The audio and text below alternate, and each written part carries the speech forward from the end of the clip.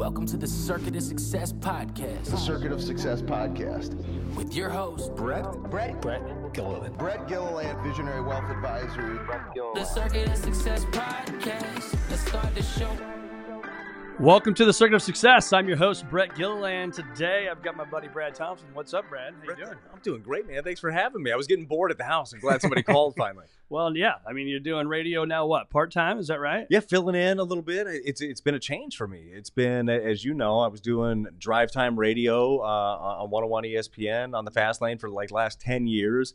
This past year, doing more baseball games with the Cardinals, which I had a blast doing. Season didn't go exactly as planned, but I had a lot of fun doing the games. I'm sure we'll get into that. But I scaled back my work on that side, so now I'm not doing that every day, and I'm reintroducing myself to the family in the off season. My dog's not barking at me now, so that's good. Who the hell is But this it's been guy? a change. Yeah, it's been a big change. It is a big change, man. Well, you are a blast, as I've told you a million times, to watch on the television. I think you do a great job with the games, and even despite the season we had, it was that's got to be tough, which I'm going to ask that later. But for those that don't know you, 2006 World Series champ, ESPN Radio, as you mentioned, announcer for the St. Louis Cardinals.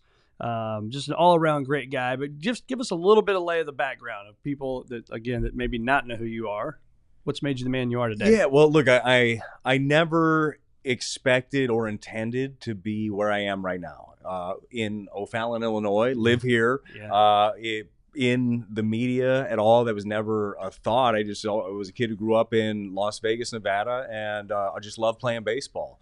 And you generally hear people's story of how they made it to the big leagues, and it's oftentimes the same story. It's like, oh, he's the best player on this team, the best player on his high school team, two-way player, hit home runs, played shortstop. That is not my story, like at all. I don't think I was ever the best player on any team that I played on, and I'm not talking about any big league teams like Albert Pujols and all these guys running around. I'm talking about like Timmy that picks his boogers. Wasn't even the best player on that team growing up, but I always loved it, and I always worked hard, and I was just always there. Like, you know, and I think that's one of the biggest things whenever I have an opportunity to talk to kids. You don't have to be the best player on your team. You don't have to have the best skill set.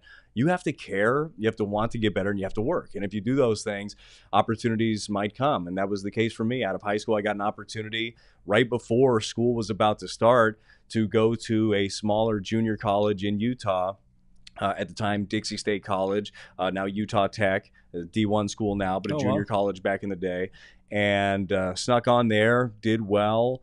After my second year there, ended up getting drafted by the Cardinals, and it was just kind of a whirlwind. Spent 2 years in the minor leagues, and a month into my third year, got called up to the big leagues and made a career out of it. And it wasn't the easiest. I'm well-traveled, Brett. You know that. I know the way from St. Louis to Memphis really well, big leagues to AAA. The ups and downs of it. I've been incredibly blessed, though, to be able to play the game that I love and do it as a living, and now jump into this, which, again, was an unexpected one.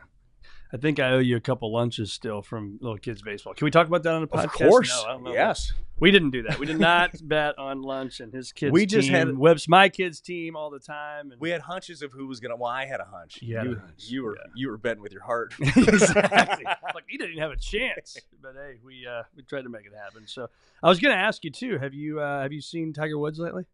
No. Have you? No. Just in spring training. Just in spring when you training. and I were creeping around his restaurant. Damn it. So what's that private party out there? Looks like an awful lot of security for just a normal private party, doesn't it? You and I are peeking. Yeah. Tiger was there. Tiger was there. We were in the same restaurant. We're having dinner, Brad and I, and we're like, gosh, that's a lot of people. I think I even tried to go to the restroom and turn right. And Sir, you got to go this way. Yeah, exactly. And then we found out, I think, wasn't it you or me? Somebody got a text that Tiger Woods, they didn't know we were there at the restaurant. And they're like, Tiger Woods is at his restaurant in Jupiter. And I'm like, crap, we missed him. Yeah, it had his like daughter's soccer party or something. Either way, I think that we could say we had dinner with Tiger. We had dinner with Tiger. Sure did. Yeah. They were signing their giveaway. You know, my kids, they give away like, you know, Sour Patch Kids. I think Tiger's end of the year party, they had signed soccer balls from Tiger Woods. Oh, that's pretty good. And a whole new bag of clubs. And a whole new bag of clubs. Well, good for them. So let's talk about post-baseball career, man. So, and you already mentioned this, but what did you think you were going to be doing versus what you're doing now? Yeah, so before I ended up signing with the Cardinals, I had signed to, after junior college, I was going to go back to Las Vegas and go to UNLV. I had signed to play there for the Rebels. And my goal was to go into criminal justice. I wanted to be an attorney, is kind of the direction that I thought I was heading. And obviously did not go that route, but that was like the thought that I was going to go get into criminal justice. I thought I wanted to go the route of attorney, and that was going to be the path. Now, the path took me through baseball, and it was a tough decision to make at the time, too, because I had the chance to have my school paid for, potentially get drafted higher maybe the next year, make maybe a little bit more money out of the draft, which I didn't make a lot of money. But I also thought, what if I never get this chance again? What if I never have an opportunity to say that I played professional baseball? I can always go back to school, but I can't always get this chance again. So ultimately, I landed on that decision, and so grateful that I did. But yeah, never thought that the media side was going to be a thing. And honestly, it wasn't even on the radar. I wasn't sure, Brett, what direction I was going to go. I knew I was nearing the end of my baseball career. I was playing independent ball. For those that don't know, independent baseball it's still professional baseball. You get paid, not a lot. You get paid nonetheless, but it's just not affiliated with one of the major league teams. I was playing in the Atlantic League, which baseball fans will know what the Atlantic League is. It's also been a league that's kind of broke in some of these Major League Baseball new rules before baseball breaks them in. But a lot of former big leaguers, good baseball league. But I was playing there, and I just I knew that I was close. Like velocity wasn't coming back. I had Tommy John surgery in 2010, and for those that know me well, velocity was never my thing anyhow. So losing a tick off the radar gun was not a big thing. But I got a phone call in the off season, and this was prior to my final year of playing. And it was from the program director at 101 ESPN. I'm sure I've told you this story in the past, but he called me and said, "Hey, I got your number from Chris Duncan." And Cardinal fans remember Chris Duncan, big time power here. Yeah, man, one of my best friends ever. Unfortunately, passed away, brain cancer. And this was in the beginning of it. Dunk had to leave for some medical issues. And program director called and said, "Dunk passed along your number. He said he thought you would be good at this. Could you fill in on a Monday?" I said, "My wife probably wants me out of the house right now. It's the off season. You can pay me a couple bucks. I'm going to sit around. I'm going to sit around and watch football all weekend anyhow. That's probably what you're going to talk about come Monday." So I did, and I took over the weekend. It was like copious notes, just like you. You're a note taker, right?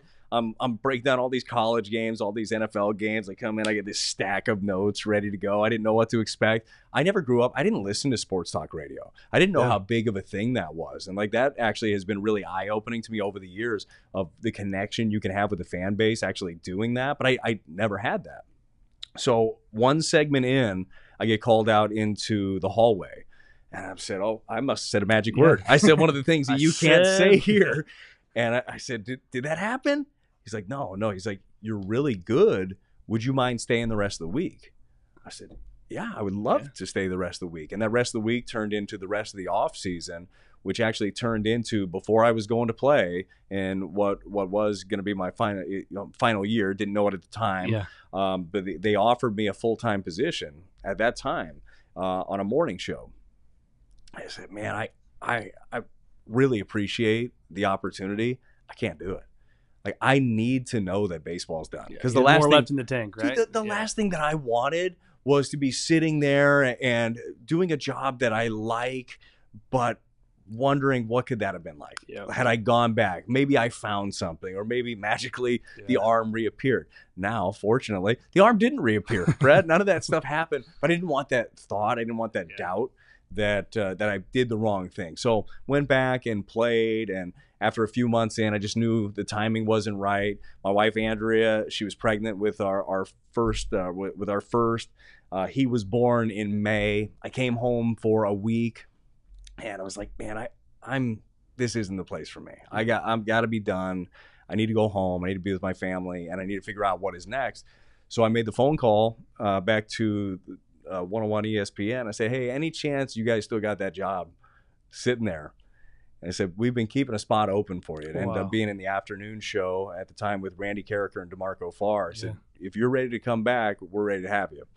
I said, "Well," and it was just the two of them at the time? Maybe? Okay. Yep. And because it was the three, Chris Duncan was the third on that show, and they had left that one open. And fortunately, I was able to slide into that spot and learned so much from them. Randy Carricker, one of my biggest mentors, and I love the way that DeMarco Farr, who's, he's now in LA, followed the Rams out there. I love the way that he went about it, the energy and the excitement that he had, and just kind of feeding off those guys and learning along the way and trying not to say any of those magic words to get me fired. Exactly. And 10 years later, here we are. It's amazing. Absolutely amazing. And I think, it's crazy when you think about your career path, what you thought was going to happen. I think so many times, we do planning for a living, right? And it's like, I plan these things, but there's sometimes other plans, and you just don't know what they are. And I think that's when you just got to have trust, and you got to have faith, and you got to do great work and show up every day. And because I'm sure there was days I've talked to other players that when you retire and that thing you love is gone and arguably gone forever, right? That's probably pretty emotional. And so to find that next gear, what was that process like for you? To find out, and obviously you landed into that, but was there that emotional thing where you had to think and journal and dream and do whatever? Oh, huge. I still remember very vividly the drive home. So middle of the season still, and I had given my manager the heads up, just told him, I say, hey, I'll stay here as long as you need to find a replacement for me, but I got to go. I'm ready to go home. He tried to talk me into being the pitching coach. I said, I can't. I gotta. And what town was that again? This is in Somerset, New Jersey. Okay. So said, be on the staff. Andrea was here. She was here. Yeah. She was here. Newborn son is here. Yeah. So it was flattering that they wanted to keep me around and wanted me to be around the team, and maybe that would have started a new passion. Maybe that would have been coaching and going from there. But my heart was here, right? I had to go home. But I remember the drive. It was so bad. I'm calling everybody, calling family, calling my wife. That's it. They said last road trip. So it's emotional, right? When you're going through it, but you also know, when something's over, when it's time to move on, and that's where we were at. We were at that point. So when it comes to finding a passion for a new thing, whatever I do, I try to jump into. I try to just the energy, the enthusiasm with it, whether it's doing radio, it's doing an interview, it's hanging out with the family, try to jump in. There are days where maybe you don't feel like that, but it's amazing if you come in with that attitude, as you very well know, that's how your day starts going, right? So I kind of poured into it, and it started when I got that phone call. Like I said, I've taken the notes, and I'm saying, if I'm going to do this, I'm going to do it. I'm not just going to show up. And I've seen this a lot now, especially being in the business. You see a lot of former athletes show up and say, I played, I got this. Yeah. And then you're talking to him for a little bit, or they're speaking, and it's like, he doesn't have this. It's very obvious that it's not an easy thing to do. I think a lot of people at home are saying, it's easy. I watch sports. It's easy to talk about sports. Sure. Sometimes it is. Other times it takes different little avenues or nuances to get through it. So. But it's also you got to know when to talk. You got to know when your voice goes up, down, right? There's more to it than just I know about all this stuff. Well, and that's something that you learn as you go too, and that is something that I've had to learn a lot more with the TV side of things as I've been doing those ball games for the last couple of years. Is the picture is there on the screen. So I can't be talking about something that maybe even I care about it a lot. Whatever, I've got a good story.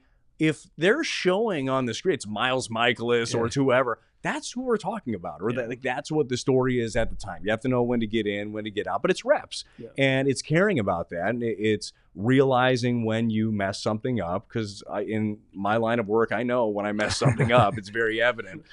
Usually there's a producer in your ear saying, what was that? Don't do it. Nothing.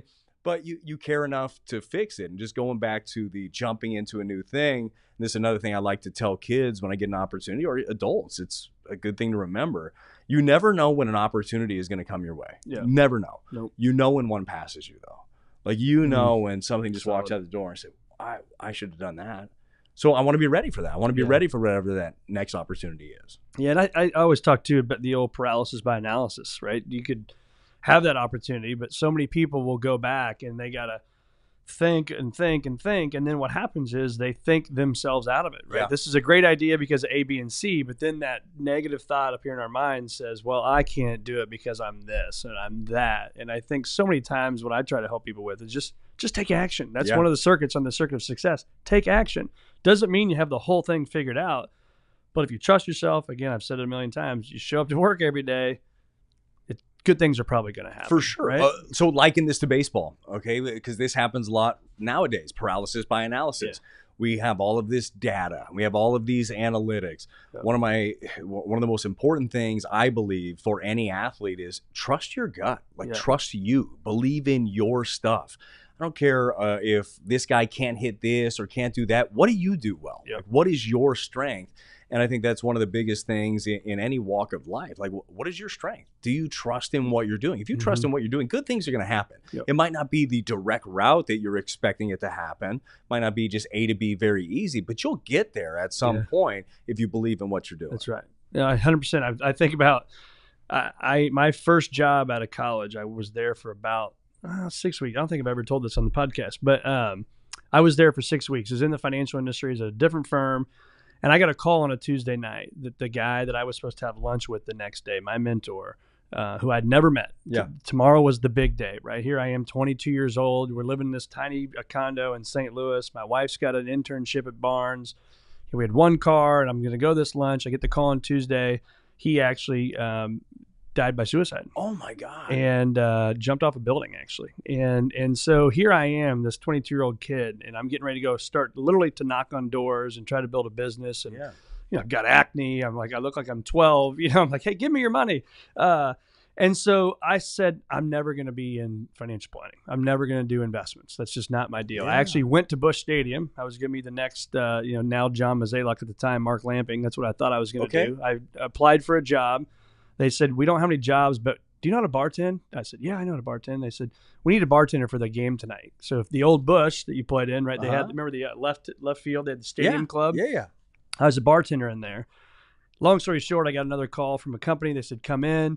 Let's do an interview. I said, look, I'll come in for the practice. I was very upfront. Well, I spent 12 and a half years there, and now 10 years of visionary, and I've done nothing but investments. That's good practice. Right? It's good practice. But the point to that is, what is the point of that story, right, Brett? But I think the point is you never know, because what you said, you never know where it's going to go. Yeah. And it's how you take it, and then you take it to the next level by what you put into it. Well, and like to your earlier point, and tragic event, obviously, with your mentor, but that life is not your life. You know, like there are different things weighing on him than weigh on you. It's not necessarily the industry that you're in. I don't care if you could be in the happiest industry in the world or the saddest industry in the world. You could be in the happy industry and be a sad person. You could be in a sad industry and be a happy person. It's your mindset. It's the way that you go about it. And you just got to be ready for when that one pops up. But that is like, I'm thinking about the conversation that you had. It was Mark Lamping at the time. Yeah. So, and who runs the Jaguars now, right? Yeah. So I think that's right.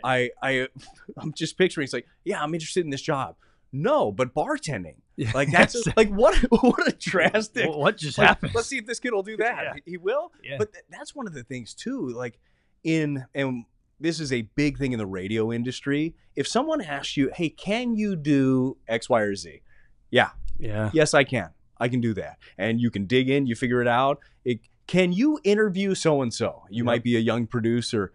Yeah, I can do that. That's a chance. Yeah. Like that is an opportunity. You might be scared to death. Nobody knows what you're feeling. Nobody knows what you're thinking as you're going through it. Take the opportunity. The answer is yes. Can you do it? Yes. I'll figure it out. Yeah. Well, Danny Mack said in this podcast, he said he started he was running tapes or whatever they called it back then, right? He's like, literally, they'd be on a cart. I'd run them from one room to the other so the guys could talk about on the air. And, look he's cutting up film. That was a thing back then. You actually had to cut up tape. And yeah, it's crazy. So how do you draw up on your playing career now being an announcer? Do you think back to your playing days? Like, does that play a role in the booth? Yeah, it does. I think back to more so like than referencing my career, which is lackluster. Like I'm actually going to go World back Series champ. Darn right. I'm going to have you say that a few more times as we go through this. No, more so I think about, first of all, I think about emotions. I think about the emotions of what a player is going through at a given time. Because it is very easy to sit where we sit. You're high up and you're watching on a screen. You see the field in front of you. Game looks easy. Like it looks really easy when you're watching at home and you're having a couple of cold beers. Like, why didn't he hit that ball down the middle? Then I realized I've stood in that batter's box. I've been on that mound. I've done it during the regular season. I've done it in the postseason. I've done it in the World Series. It is a different perspective when you're actually going through it, and things aren't that easy. So that's one of the things that I really try to remember when I'm in the booth and I'm doing games. It's not that easy. So I'm not going to also lie to somebody when you're watching the game. I'm not going to spit on you and tell you it's raining. Right. When something is bad, it's bad. But I'll frame it in a way where, hey, 9 times out of 10, he's going to make that play. Yeah. Because I believe that. Yeah. You know, I believe that the good things are going to outweigh the bad things. You have to mention the bad things. Right. Talked about the bad season that the Cardinals had, 20 games under 500. It's hard to sugarcoat that, right? But you also have to believe in the fact that you didn't have a losing season since 2007 before that. We were very spoiled. Yeah, and you know that good things are going to be on the horizon also. But yeah, I always go back to being in those shoes, what it's like. And then the other thing that I lean on a lot is the preparation. I know what the preparation was like as a player. I know how I would dig in and learn about these hitters. Now, there's far more information now than there was when I was playing, and maybe too much information for some guys. I think that's one of the biggest challenges, is how to spoon feed some of these players the information that they need without giving them the quote-unquote analytics, because some guys can't really handle the numbers of it but need the information. But I think about that, and a lot of times maybe you'll hear me during a broadcast thinking ahead. Say, hey, if in this spot, I would go with this slider down the way right here. Well, I've scouted him just like the pitcher scouted him. I scout the other team's tendencies and all that stuff. So ahead of time, I feel like I know what direction they should be going in. Now, that doesn't mean it's always right. I watch video breakdowns, scouting reports, all that fun stuff before games. I nerd out with it now, Brett. Like, this is what you do in your hotel room on the road. I do. Like, I sit there on the road and I'm like, digging into video and watching hitters against lefties. Do you have like the iPad that the players are watching the same thing? I don't get their good proprietary information. I have to dig in and find my own. I should really call in some favors and get that good stuff. Help a guy out. Yeah, just helping the broadcast instead of all the search engine stuff. But no, it really is. It's fun, and it's like anything else. I dig in and do this thing because I want to inform the viewer, and I want to be right. Like, there's a pride in I'm not just saying stuff to say stuff, but there's also the humbling nature of baseball's ever changing, and somebody's thought process is totally different. I might know from and this goes back to trusting yourself, I might know from my research that I did in my hotel room in Milwaukee, sitting there, that 0-2, a slider down and away, that is the best pitch for Willie Adames. He'll miss it by a mile. I don't know what the guy on the mound feels when he grips his slider. There are times where a pitch in your hand feels amazing. There are times where even if you know in your head it's the right pitch, you grip the baseball, you say, this isn't it. And then you switch it to another grip and you say, this is the pitch I want. Let's go with this one. So, like, that's where, like, the human element really plays in the game of baseball, and I love that. Well, and also, you don't know what he did last night. You don't know if he got in an argument with his spouse, 3 hours before the game, right? There's so much emotion in it. So, for you, how much of it your playing days, how much of it was physical versus, emotional or psychological? I think it's a good balance. The physical part of it during the season, at least for me, was maintenance. That was, you maintain the arm care, you maintain all of the stuff that you worked hard in the winter to grow. Like, that was the growing part of it. But playing a big league season, 162 games in 180-something days, like, it's a lot. It is a rigorous thing. So that's where the mental part of it comes in. And I did this mainly as a bullpen guy. I started a bit in my career too, but mainly as a bullpen guy. Everyday players that have to answer the bell every day, that's a different animal. You go 0 for 4 like 3 days in a row and still being able to put in the work. And that's where having a routine, and Brett, I know you're huge on routine and just having something that you could rely on day in and day out. To me, that's the biggest thing. You put in the work, you do during the season and the off season. You do what you know has made you successful in the past.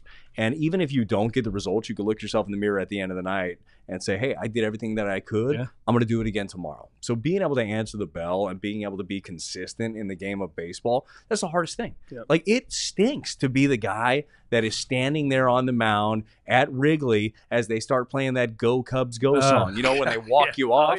That sucks. It's a bad feeling. You got to be ready the next day. That next opportunity might be there. And oftentimes managers, just like any manager in any business, will likely put you right back into that situation again to see how you react to it. Are you ready for it? And I always wanted to be ready. My ADD's kicking in, so I'm bouncing between your playing days and your booth. Too. Okay, good. I made me think. You told me a story one time. I thought it was hilarious. Your Scott Rowland story. I think you probably know where I'm going. There's a lot of Scott Rowland stories, and you were fortunate enough, I think, to go to the Hall of Fame thing, right? I didn't go to it. I was Okay. working Okay. working the games, but I know what But story you know you're which one I'm talking about? Yeah. So- Let's be honest. I helped Scott get to the Hall of Fame. All those rockets that I gave up down the line that he made these highlight plays on. No, it was an absolute honor to be teammates with Scott Rowland. And when I got called up to the big leagues, it was 2005. It was a little over a month, I think, into the season. And I still remember walking in Busch Stadium. And it was, Busch 2, older stadium. I remember the doors opening like it's a movie scene. Albert Pujols is walking this way. Matt Morris, Scott Rowland, Reggie Sanders, like guys just like legends. Yes. I mean, it was I was like a kid. I was like literally like a kid. I was 23 years old, baby face. They barely let me in the stadium. They had to get somebody come in. Nobody believed Who the hell me. is this kid? Nobody believed that I actually played. They laughed at me. But the Scott Rowland story is when I did make my major league debut, it was Mother's Day 2005, and I remember jogging in from the bullpen, and I think I made the mistake of looking around, even though they say you should soak up the moment. Yeah. Sometimes maybe you should be laser focused. I don't know. But I did this one. I started looking around. I'm like, oh, my gosh. I mean, packed. 48,000, 50,000 people. Packed. Yeah. And surrounding you, too. You know the difference in the stadium. It was loud, and it was all the way around you. And I get in. I throw my warm-up pitches. Last pitch I throw to, it was Yachty. Throw it to Yachty. He throws it down. They throw it around the horn, and your third baseman comes creeping in. He's the last guy to receive the ball. Third baseman, obviously, the Hall of Famer Scott Rowland. He has the ball, and he's holding it in his hand. And he looks at me. He looks around like I did earlier. He's like, hey, your parents make it in town? I go, no, they're not here yet, Mr. Rowland. They'll be here next week. Rowland. I think I Mr. Rowland him. He goes, man, a lot of people here, huh? Well, good luck. And he flicks me the baseball. It was like, okay, Mr. Rowland. Awesome. That is awesome. But like, good luck, kid. Yeah, have fun. Let's see what you do with it. And it was a really fun experience, obviously, to make a major league debut. It was so memorable with that. And it's also really nice to know you have a safety net like that over at third base, where anything that you hit that way, you never had to look at the left side of the infield because him or David Eckstein was going to pick it up and you were going to be good to go. And on the right side, you got Pujols at first. Yeah, you were going to be good to go. Second baseman was... It bounced around that year. Hey, I had, I think I had some, Belliard late. No, the Belliard was late in 06. Gridzelanek was there in 2005. So bounced around a little bit on that side of the infield. What a team, though. Had Jim Edmonds in center field. Like, just hit it. Go ahead and hit it. Try it. Just anywhere don't walk between anybody. The gaps. Don't walk anybody. You'll be good. So how do you prepare for a game now? Like, what's that like for you? Yeah, a lot of it is, like we were talking about before, is one of my first things that I do is I prepare like I was pitching against the opposing lineup. Okay. So I'll dig in. I'll look at the tendencies and all of that stuff. I'll look at their last couple of weeks of what they've done and all the heat zones and all that good stuff. Then you're obviously looking at your starters arsenal for the day. But I'll dig into bullpens, who's thrown a lot lately, who's likely going to be down, try to manage my way through games like a manager would. Turns out I don't make some of the same moves as other managers because I don't think as fast as some of these guys do. But that's part of the preparation, just watching. And it's a lot easier doing the games the more you do. So the reps that I got this past year, it was easier to do the job because you're around these guys every day. You're watching them every day. When you're in and out, it makes it a little bit more difficult. You feel like, not that you're not watching at home, but it's different when you got your family running around, you're cooking dinner, and like everybody watching games, you miss certain parts of it. But the repetition part of it just makes it big, and that's one of the other things. When I'm around, I want to be around the players. They're the story. Like it's not about me. It's not about what I did. It's not about Chip and I's banter back and forth. It's about what are these guys doing? What are they going through? What are they working on? And that is a lot of the preparation is in being around these guys and getting that information. And I think, too, that prep shows, and obviously you love what you do. And I think I know about you the same thing. You take lots of notes. You prepare. That's important, and that comes across on the microphone too, right? But I talked to Chip Carey. He was on the podcast, not to keep name-dropping podcast guests, but he said you were one of the biggest biggest helps for him to embrace being in the St. Louis Cardinals, right? You got a new guy. You're replacing a guy that's 24 years everybody loved. That was tough, but he said that about you. So what was that relationship like for you and Chip? And then I came into the booth with you at spring training this year, and it would have been nice to know that he's like 6'6". Oh, he's enormous. I had no idea. He stood up. I'm like, oh, okay. I feel like I'm hanging out with Fredbird again, too. Yeah, except for right. Chip talks a lot more. Exactly. So what's that like for you, you guys' relationship? Yeah, it was really amazing how quickly things clicked, like between him and I. And hopefully that's something that really comes out on air. Really close, really fast. Now, had the good opportunity to meet Chip over the years, last couple of times. Okay. And you know how close I am with Danny Mack. Love him to death. And Dan was one of my biggest advocates of doing more games and helping me and really mentored me through a lot of things. And I know that there are going to be a lot of big things to come for Danny Mack as well, but they made the change, and I don't think that you could have picked anybody better than Chip Carey. If you were going to make that change, the personality is fantastic, his energy, his love of life, and like that's easy to feed off of. Right. So when you have a couple of guys that have that sort of energy, I don't care if you're down 10-0 in the first inning, you're a fan.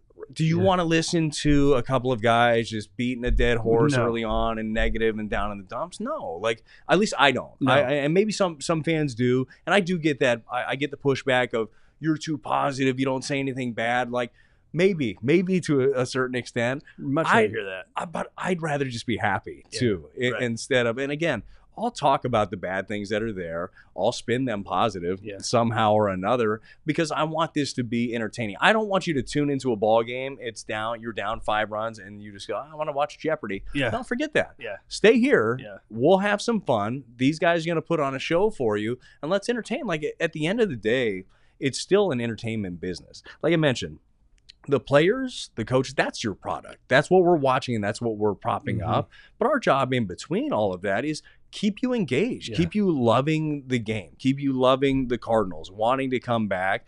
And I want to build that relationship. One of the biggest compliments that I can get is when I meet people, I said, man, I love listening to you guys. I would just love to have a beer with you. Like I want to build that relationship where I'm like part of your evening. Well, you're in everybody's house. Every night. Which is creepy. Yeah, really creepy. When I talk to kids, I say, hey, I'm the voice that puts you to bed at night. Yeah. Like that's not wrong. I mean, that's what Mike Shannon was, right? Joe Buck. Like I want to be part of that. And it's fun to be part of such a legacy like that. And certainly we have so many great people that work around it. You look at the radio side of things with John Rooney and Ricky Horton and Mike Claiborne. They do such a fantastic job. Yeah, Chip is great to work with. Jim Edmonds is every time I listen to Jim, I learn something about baseball. He's just got an incredible baseball mind. The entire crew that works over there is great. Al Raboski has helped me out a ton.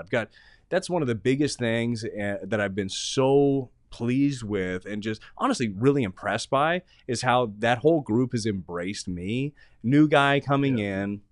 It's a competitive industry. There's only so many of these jobs. Taking a lot of there's only so many reps that are out there, and specifically talk about analyst guys. Rick Horton and Al Raboski have been my biggest helpers ever. Yeah. Like if I have a question about something, I can call them up. They help me out, give me advice. It's been how cool is that to think about their character? Because I mean that you're taking games or reps, as you say, away from them, right? And it's like here they are still helping you.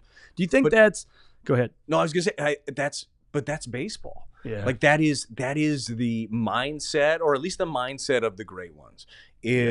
I'm trying to pass this along. Yes, I want to do this as long as I can. I'm talking about at a baseball level. I want to do it at the highest level, and I'm trying to keep my at-bats, keep my innings. But I also know that someone helped me get here. Yeah. And I want to help this guy get to that spot. And then that guy is going to help the next guy. Yeah. And that's something we've been so blessed with in the Cardinal organization is they've passed these things down. And you've passed down what it means to be a Cardinal and what it means to put on that jersey. Those things don't happen if you don't have players helping each other. And that's actually what I was going to go with. Wearing the birds in the bat as a player, now wearing, quote unquote, wearing the birds in the bat as an announcer. You work for suits. That'd be a nice suit. Suit, yeah, we'll see if we can do custom made. Somebody will be listening, a custom suit guy. Get Brad a suit with custom bats on it.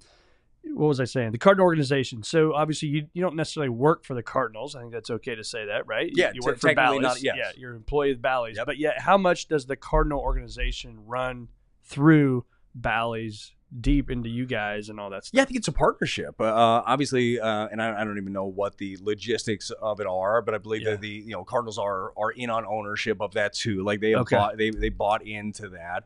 But I feel like they work together. That's kind of how the crew is. I know that the Cardinals have a say of who is on their airwaves and who's talking about their games. And I'm so happy that I've been able to carve out a niche and have the relationships that I have with people within the organization. Just like I did as a player, every time that I'm doing a game now as a broadcaster, I'm trying to keep my job. Like I'm trying to get, I want to get better every day, and I want to learn more and more. And I also realize someone's always coming for this job, right? So I want to put my best foot forward every single day and just continue to try to stay in everybody's good graces and do as best of a job as I can. What's been the most memorable baseball moment for you as an announcer?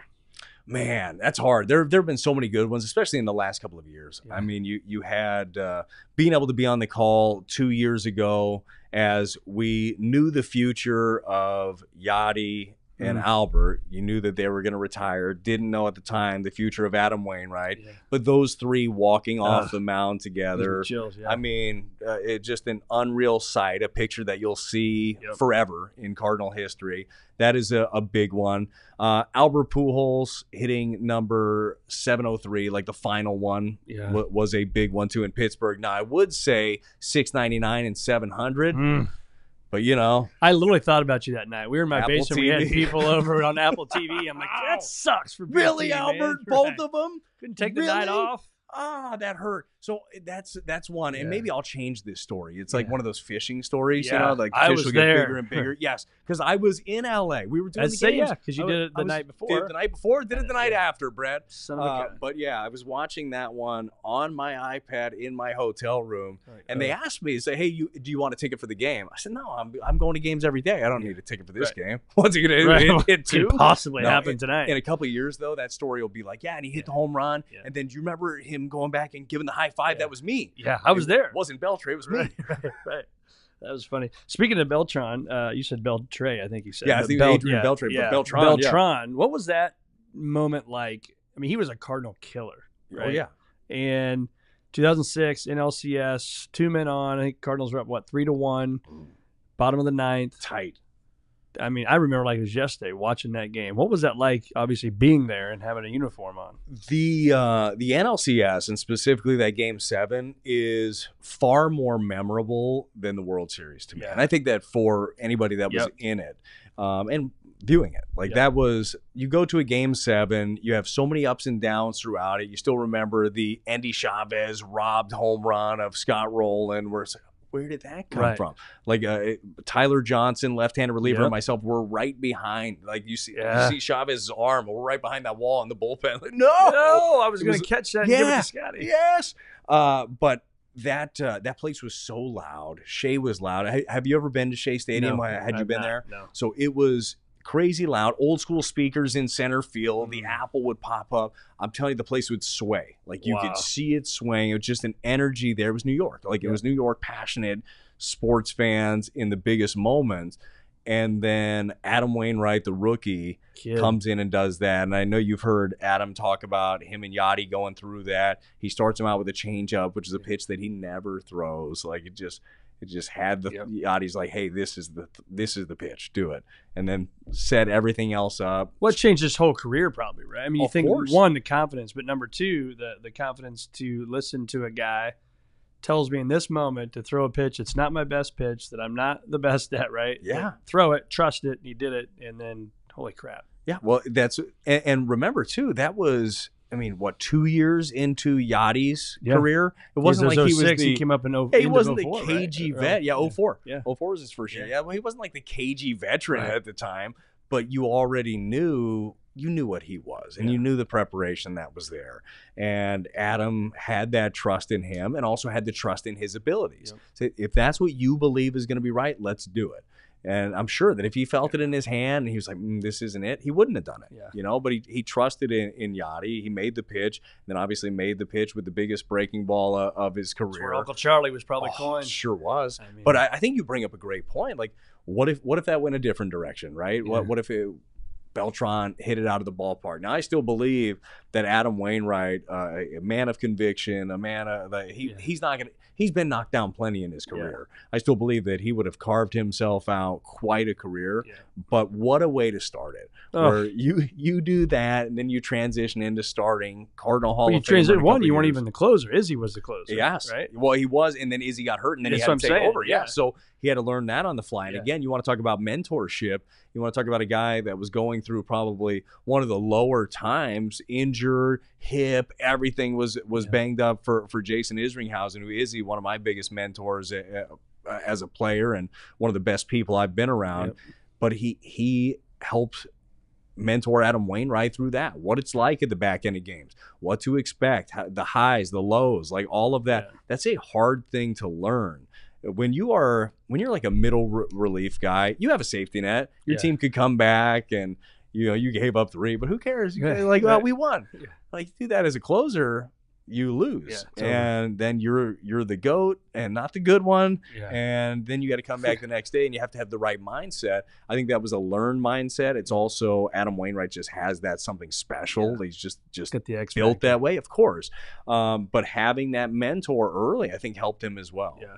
So talk about the adrenaline of that. I'm one of these guys that I watch sports and, man, I feel the moment. Like, I just would dream about walking into that stadium or walking onto that court or making that putt, whatever it is.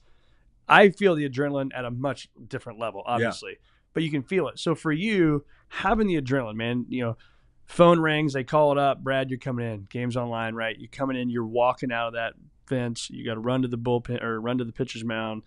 Like that adrenaline, explain that adrenaline and how hard was that to know that you'll probably never feel that adrenaline again. Yeah, look, aside from the camaraderie, and thankfully in the job that I have, I get that. I still get that around the ballpark, hanging out with the guys, like the broadcast crew is our own team. We all hang out, everybody on the road, go out. And so I get the camaraderie part of it still. The adrenaline aspect, I have not been able to find that in life. Like, I don't know what that is. And you brought up the perfect example of the phone rings. Yeah. Like Pavlov's dog. It's like, is it me? Is it me? Is it me? And then it's you. It's like, boom, get up, start throwing. Gosh. It's such an amazing feeling. It's such an exciting feeling. And everything just starts beating a little faster, right? But it's still controlled, but it is energetic. It's exciting. And there are things in my life that I'm excited about. There are plenty of things in my life that I'm passionate about. There are not too many things that I have found. And maybe that's your next big idea, Brett. You find that adrenaline factor. How do you get that going? But I do miss that. I miss that energy of going in and then that feeling. And honestly, even the bad days, right? It's a different feeling. Like you went out there and you gave everything that you had in what we all know is a game, right? Yep. There are bigger things that are going on in the world, but in your world right there, just like anybody that is going to their job, that's your world. That's a big deal. Others might not look at it as a big deal, but to you it is, and it should be. When you put everything out there on the line and you just let the chips fall where they may, like that's a freeing feeling when you have that. It's incredible. See, I'm trying to think the next question I wanted to ask here. So how did you you talked about the camaraderie. How do you stay a student of the game with what you're doing now? And you've kind of touched on that, I guess. Continually watching stuff. Yeah, you have to keep watching, and you have to be willing to change too. Yeah. I mentioned earlier some of the data and the analytics, and I'm sure that a lot of baseball fans, and especially in St. Louis, you've got an old school baseball fan. Right. You've got, Bob Gibson, Lou Brock, Ozzie Smith, legends. Legends. And like that's the style of baseball that you like is throwback and old school. Things have changed. Okay. It's 3 true outcomes. It's home runs, strikeouts, and walks. It's missing bats as a pitcher. It is velocity. It's spin rates. It's exit velocity. It's all of these different things. And I can't talk about a job is to grow the game. Mm-hmm. I can't sit there and be like, that doesn't mean anything. That doesn't matter. It does matter. Right. And it does mean something. These evaluators are evaluating off of some of these things. Yep. Scouts are scouting off of some of these things. Guys are getting paid off of a lot of these different power numbers that are out there. It means something to a lot of these different guys. So one of my biggest things that I try to do is, even if it's something I'll read on the surface first or see a new stat come out, Like, that seems stupid. Let me dig into it at least. Like, let me Be open-minded. Exactly. Let me continue to learn about this, or let me figure out a way where I can feed it to a viewer or somebody just passing by. Say, hey, what does this mean? Say, let me make it make sense to them and make it matter to them, where it matters to people in like the analytics community. But I try to keep up as much as I can with all of the other teams in baseball. I get home, I'm watching MLB Network like every other baseball fan, because a lot like playing. Henry's like, turn that crap off. Oh, yeah, for sure. I have to go in the basement. I go home, I go right in the basement. But a lot like playing, I can't just go home after a game. I don't care how long the game was. I can't just go to sleep. There has to be that unwinding period, because that's as close as I get to the adrenaline now that we were just talking about, that in my ear, right in the headset, 3, 2, 1, live. And like, boom, it's like, okay, here we go. Like, this is real. Brad, don't say any bad words. That's the nice thing about a pay podcast. Attention. You can cuss. Yes, that's great. I don't want to get used to it here, though. Right, exactly. and then do it. Why did you get Later. fired? Well, Brett said. Talk about the pitch clock. Did that change the game this year? It did. It did. And being an old school baseball person, I hated the idea. Yeah. Hated the concept of it. I liked being able to be that high horse guy, Brett, where it was like, well, we're the only game that doesn't have a clock. Oh, yeah. No, we're not. No, we're not. Damn it. But and this isn't just a broadcaster standpoint. Look, I get a half hour back every night, it seems like. True. So that part of it is nice. But I really do believe the game wasn't meant to take 3 hours every night. Right. We've slowed things down, and a lot of it has been the information slows it down. Like, a lot of that takes time, and the evolution of the utilization of bullpens, where it's matchups in the 6th, 7th, 8th, 3 9th. pitches and they do it again. Yeah, exactly. And obviously that rule changed too, at least with the 3-batter minimum a couple of years ago. So that sped things up. But I really there's no reason to be out there and hold the ball for 30 seconds. Yeah. Like, there's not. Now, I don't like the limited pickoffs. I don't enjoy that. I think that you should be able to do that 10 times in a row if you want to. I also believe that the pitcher should be granted a timeout just like the hitter is granted a timeout. I feel like that should be a thing. That's a great point. It just doesn't make sense, right? Did you write Instead that of it in? being, I put it in Rob Manfred's his box out there, the suggestion box. We'll see how that goes. I think a lot of pitchers have been beating that drum, but I think that's something that might end up happening at some point. But I do think that the pitch clock, it did a good job of speeding things up. And I really do believe, and I don't know if there's actually hard data to back this up. I'm sure there is, because there's data for everything now. I think that it has affected the hitters as much, if not more, than the pitchers.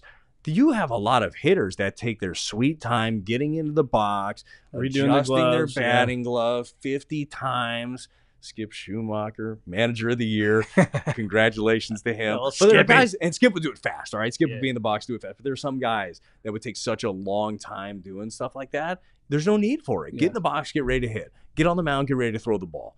Now, the only one that, I'm not sure I love is the pickoffs.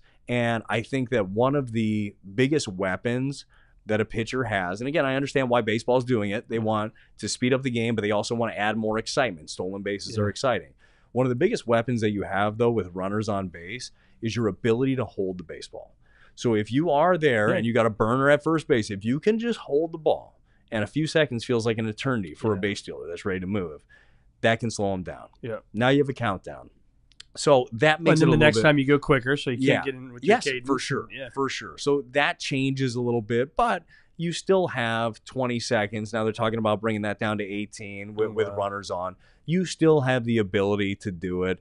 You just have to mix it up a little more. You know what drives me nuts? I don't know why it drives me. I'm like the old man Brett getting mad at these young baseball players. Is when they pull, they go to their back pocket and they're pulling the card out. I mean, I understand what they're doing, but I'm like, at what point do we not?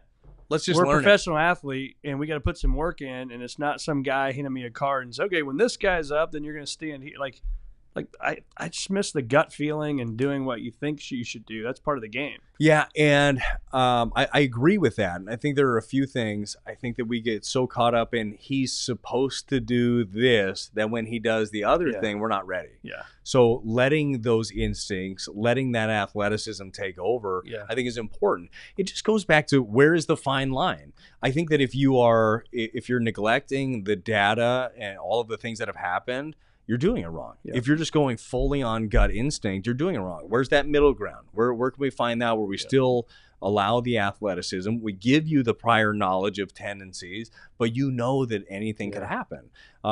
So I like that part of it, because our athletes now in the game of baseball, they're bigger, stronger, faster, more athletic than they ever have been before. We're not seeing it. We don't see that athleticism anymore. And I think that was part of the idea of limiting the shift, is having more rangy athletes, is not having a second baseman standing in right field when a guy hits an absolute missile that used to be a hit. Well, just about ruined Matt Carpenter's career. Oh, for sure. You know, I mean, for sure. So again, I don't know if I like that either, the limiting of the shift. I go back and forth, because like in my brain, I say evolve, right? Evolve as a hitter. Yep. They're all standing over there, hit it over here. Well, that's what I don't understand. Is I'm like, for Carpenter, I'd be yelling at the TV like that stupid fan. I'm like, if they're all over there, just slap that thing down the line and fix it. Couple of things, right? Couple of things that go into it. And it harkens back to when I said it looks easy from up here when I'm watching the game. Absolutely.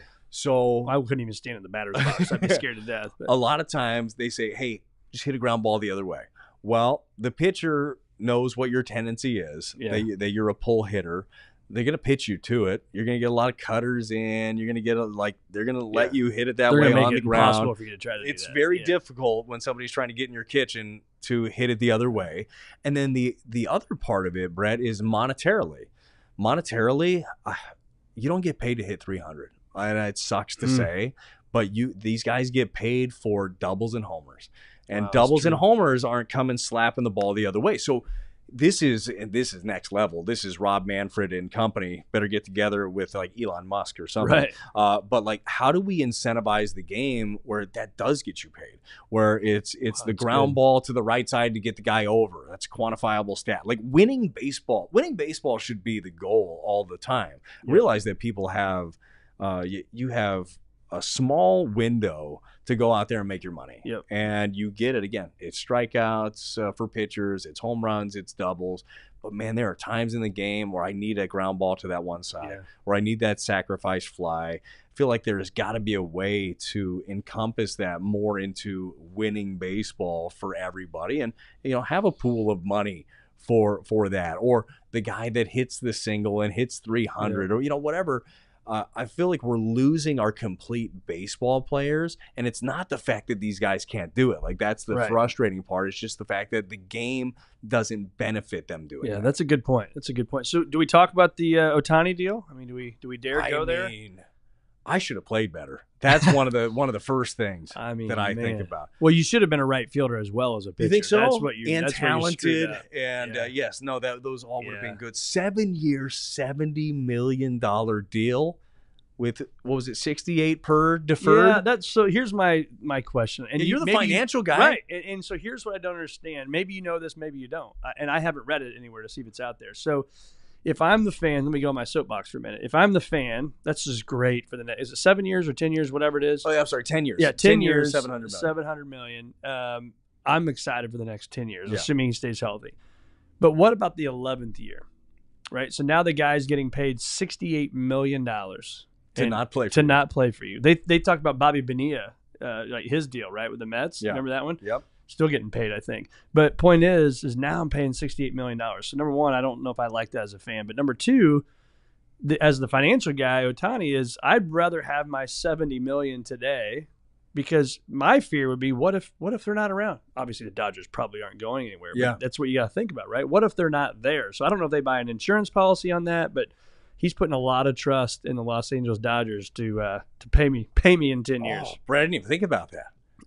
That's why I have guys like you. That's right. That think about things like this. So one of the ways, I guess, that he is able to do this, not that you want your money and you want to be able to utilize it and want to be able to grow it. I guess one of the ways that he's doing it, they say he makes at least over $50 million a year off the field. So that helps. Okay. I didn't know that. To be able to do that. I figured he wasn't going broke. No, but chances are. I think I was looking at this the other day. I think that with the $2 million that he's technically making, as you and I were talking before the podcast, though, like it'll cost more, or it'll look like more, at least when they do the luxury tax or whatever. But for the $2 million that he's making, I think he's like the 10th or 11th highest paid player on the Dodgers right now. Like it's kind of a silly figure that is out there. But I don't know. I don't know how this shakes out at the end of it. I don't know how it works out for him, but I do know it allows the Dodgers, a team with a lot of financial flexibility anyhow, obviously, to be able to sign a deal like this. At some point, you're going to have to pay the piper. But it also allows them to go out there and add more pieces. They already made the trade. They brought in Glass now, and they signed him to an extension. Apparently, they're still in on Yamamoto, which is crazy. And who knows, by the time somebody watches this, maybe Yamamoto has signed. Right. He's met with a few different teams. Don't believe the Cardinals are one of them at this point. Maybe they are. Mystery team. We'll go with that, mystery team. But it's if you are able to structure a deal like that, it sure does provide your team some flexibility. And I wonder, like, what doors is this gonna or this Pandora's box? Like doing 68 I think the million. advertiser dollars they're gonna be able to get. They'll pay for that. They'll pay for that. That's why unfortunately, an Ohtani can't. Well, I guess he can. But to come to St. Louis is going to be hard versus you got to be in L.A. or New York for that amount of money. You would think. You would think so. Yeah, right? you would think so. So I'm interested to see it. Like I'm looking forward to. You think about that lineup. You think about three guys. You got three Hall of Famers in a row. You got Mookie Betts, Shohei Ohtani, and Freddie Freeman. Stop. It's incredible. Yeah. You know who's going to be calling his game? Who's that? Brad Thompson. That'll be fun. I mean, right? Hope I get the Dodgers series. Isn't that who we open it against? Oh yeah, in L.A. Right in the beginning. I mean, BT it's in the Shohei big time. City because he'll be. Yeah, he's back. He just has to DH next year. Just right? gonna DH. Like he'll be ready for opening day. Real quick, yeah, and he will be. That's another thing you want to think about this investment. That just tells you off the field they're going to make all their money. Yeah. They're going to be fine. You have a lot of smart people crunching the numbers over there with the Dodgers. What if he doesn't pitch again? I know. He's had 2 elbow surgeries. Oh, I didn't know he's he had had Tommy 2. John, and then he's had whatever this last one was, which I think that they've kept close to the vest. Obviously, the Dodgers have to know exactly what he had. But that's a lot. That is an enormous risk, but it just tells you the unicorn that Shohei Ohtani is, that even with the murkiness of the future, maybe to them it's not murky at all. I just think 2 surgeries, one area is a little scary when you're investing like that. Yeah. Like that is a lot to be thrown out there. For I think the rehab, I mean, you know that from experience, right? I mean, the rehab to come back to that, who knows what's going to happen with the arm. It's scary, man. So last question for you, Brad, is you think about your amazing, well, now I got 2 questions for you. One of them is about your kids. What do they think? Obviously Dylan playing baseball and stuff now. I'm sure your daughter pays attention to that stuff. And what do they think about dad, doing what you're doing now? Yeah, they're finally at the point where I think that they understand what it is that I do. And as I mentioned earlier, my son was born tail end of my career, wasn't in the big leagues anymore, so he never got to see that. And he never, my kids never got to come to the field with me and go play on the field, like stuff that I got to see all these other guys do. Where I was like, look at these old guys and their kids. My kids never got to do that. Like, what a great thing it is for all these kids that get to kind of grow up in a clubhouse. Well, they kind of get a little bit of that now with me doing what I do. They can come up to the booth and kind of see what that is like. But I hope they think it's cool. There are downsides to it, right? Like any other job. We were talking about youth baseball earlier. Unfortunately, the youth baseball season, which like if perfect world, if I weren't doing that, I'd be coaching all the time. Like that's it. I'd have a youth academy and be doing all of that. I miss a lot. I miss a lot of the kids stuff during the summer, and that part of it is very difficult. And that's why this time now in the off season is so great to be home and be able to pour in a lot more. But I think that they like it. But I'll be honest with you, I think the biggest thing that they get a kick out of is that I know Fred Bird. That's it. Like that. And you do your show. Fred Bird's my in. Yeah, I got the Cardinals Kids TV show. That's my in. That's awesome. And that last question I was going to talk about is obviously the community is very important to you and your amazing wife. You guys do awesome stuff for our community here in St. Louis. But when you think about legacy, I mean, what do you want the Thompson family to be known for? And what's important about that to you? Yeah, man, it's a great question. No, honestly, I'm not sure how much I've actually thought about legacy. Like I thought about down the road, but I know this. I don't ever want to be the person that is walking up and you're like, oh, here we go. Yeah. Or like I want to be somebody that leaves when somebody thinks about me or what I do, like they smile. Yeah. Like and I want to bring excitement. I want to bring happiness, and I want to be able to give back. And I think that is important, Brett. And I know that's something that you and your wife do a ton of in our community, and it's something that I would love to just build something more than the right here, the right now, the this game. And, that's kind of a process. But I think it's also a great example. You've got, a young family who are learning how important that is, that it's more so than just the I am doing this right now. It's like, no, what are we doing? Yeah. What are we doing as a community, as a people? So I'd like to continue to grow that. But I think that any way that I can help in the community, I like to do. I like to be around, and I like to just be a part of things. And it's special being here, being a part of a community. St. Louis and the greater St. Louis area is it's big, but it's small. Like it feels like a family, and it's nice to be a part of it. Looking for the date exactly. I should know that. But speaking of stuff for the community, for those listening, February 10th, put that on your calendar. The KC Hall at O'Fallon, Illinois, Rock for Hope. Our nice. Swing for Hope charity. We've got a band, the Nashville All-Stars is what we're calling them. But okay. It's like big country music people. It's like their guitar player, their drummer, their whatever. Yes. When they're not traveling with their main people, they come together. And so they're coming here from Nashville, Tennessee on February 10th. At the KC Hall. We're going to raise some money. We're going to kick cancer's ass and listen to an amazing band. So maybe you'll see Brad Thompson there. Oh, no doubt. If I'm in town, I'm there. You're there. How long have you guys been going with Swing for Hope? Since 2007.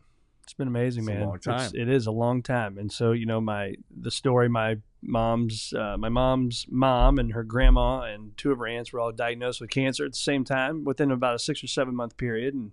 And so that was a lot. And so we were driving and thinking, what are we going to do about this? And so we started our charity. And so with amazing people in the community, I look out the windows here. I mean, we couldn't do what we do without the people and our board and people like you that show up to events. It's awesome, man. So thanks for asking. But this is about Brad Thompson. 2024 season, what are we predicting? More wins. Yeah, more wins. That's what we're calling it. Look, the Cardinals, they made some additions, and I know a lot of people joking around. It's like, man, they got older. Yeah. They got better, is what they did. And at this point, 3 additions to your rotation, Sonny Gray being the headliner, who I think is a fantastic pick. You get a 3-year deal for Sonny Gray, a guy that knows exactly what he's doing. I think that he's going to be great. Second in the Cy Young voting last year. Lance Lynn and Kyle Gibson add certainty in the middle of your rotation, and especially Lance Lynn. And Kyle Gibson adds leadership for sure. But Lance Lynn adds an element that you didn't have. Somebody that, a little porcupine, a little bristle in there that will push back. And I think that's an important thing to have in a clubhouse. So I know that he's going to add that. Yeah. You picked up a couple of bullpen arms, one in a trade with Boston, other in the Rule 5 draft. I don't believe that they're done yet when it comes to the pen. So I'm excited. I'm excited to see the young guys. I want to see year 2 of Jordan Walker. Yeah. Can't wait to watch Mason Wynn, man shortstop, for a full season. The kid is So he'll start. They already said that? Yeah, I believe so. Like, that's the plan, at least, that he'll be the guy. So I'm looking forward to that. Goldie and Arenado, another year with those guys. Like, everything is right there for the Cardinals to compete and hopefully win the Central. Other teams have been pretty quiet in the Central. I don't expect the Cubs to stay quiet the entire time, other than hiring Craig Counsell away from the Milwaukee Brewers, which is crazy. Your own division, isn't it? Yeah. Well, especially how much money they paid him, right? Yeah. Gave him a $40 million deal over 5 years. Pretty impressive. So you would believe that they're not done adding to it. But I think that they should be competing for the division this year. Yeah. And I know Cardinal fans hate to hear it because they want to talk about building what the Dodgers built, right? Yeah. Go out and just spend all of this money. But it is very true, and I think the Dodgers can tell you this too, as they don't win the World Series every time they get there. Get into the postseason. Get yourself, and specifically win your division. Win your division. And you never know what's going to happen when you get into October. So that's the hope this year, that we have a deep run into October. I think you got the right pieces to do it. And I also know that you have the right prospect capital. If you get close to the trade deadline, you believe that you're a piece short, that John Mozeliak, Michael Gersh, they can go out and make a deal like that. That's awesome. Where do our listeners find more of Brad Thompson? Right here on this podcast is where you find I'm hopefully be doing a lot more games on Bally Sports, doing a lot of fill-in work on 101 ESPN. As I've scaled back, but I can't stay all the way out. Andrea doesn't want me home all the time, Brett. I got to be able to get out of the house. So hopefully you hear me popping up a little bit more here this new year. Man. Thanks so much for being on the Circuit of Success. Awesome having you. I think you might be the only 3-time guest, because you were. I looked at this last night. We did this in April. I started this February 6, 2017. You were on in April of 2017. I looked, so our kids would have been like 3. My fourth and your oldest would have been 3. And then we did, which was a blast for me. Hopefully it was fun for you all. Me, you, Jason Isringhausen, Kyle McClellan, Jason Simon Tachi, and Brian Jordan. That was a fun one. That was awesome. We were all at home. Remember that? It was Yeah, supposed to the be big opening Zoom one. day. Supposed to be opening day for the Cardinals, and we had an amazing, hour and a half, 2-hour deal. So that was awesome. So, brother, thank you for being with us again. It's awesome having you. Thank you for having me. It's an honor 3 times.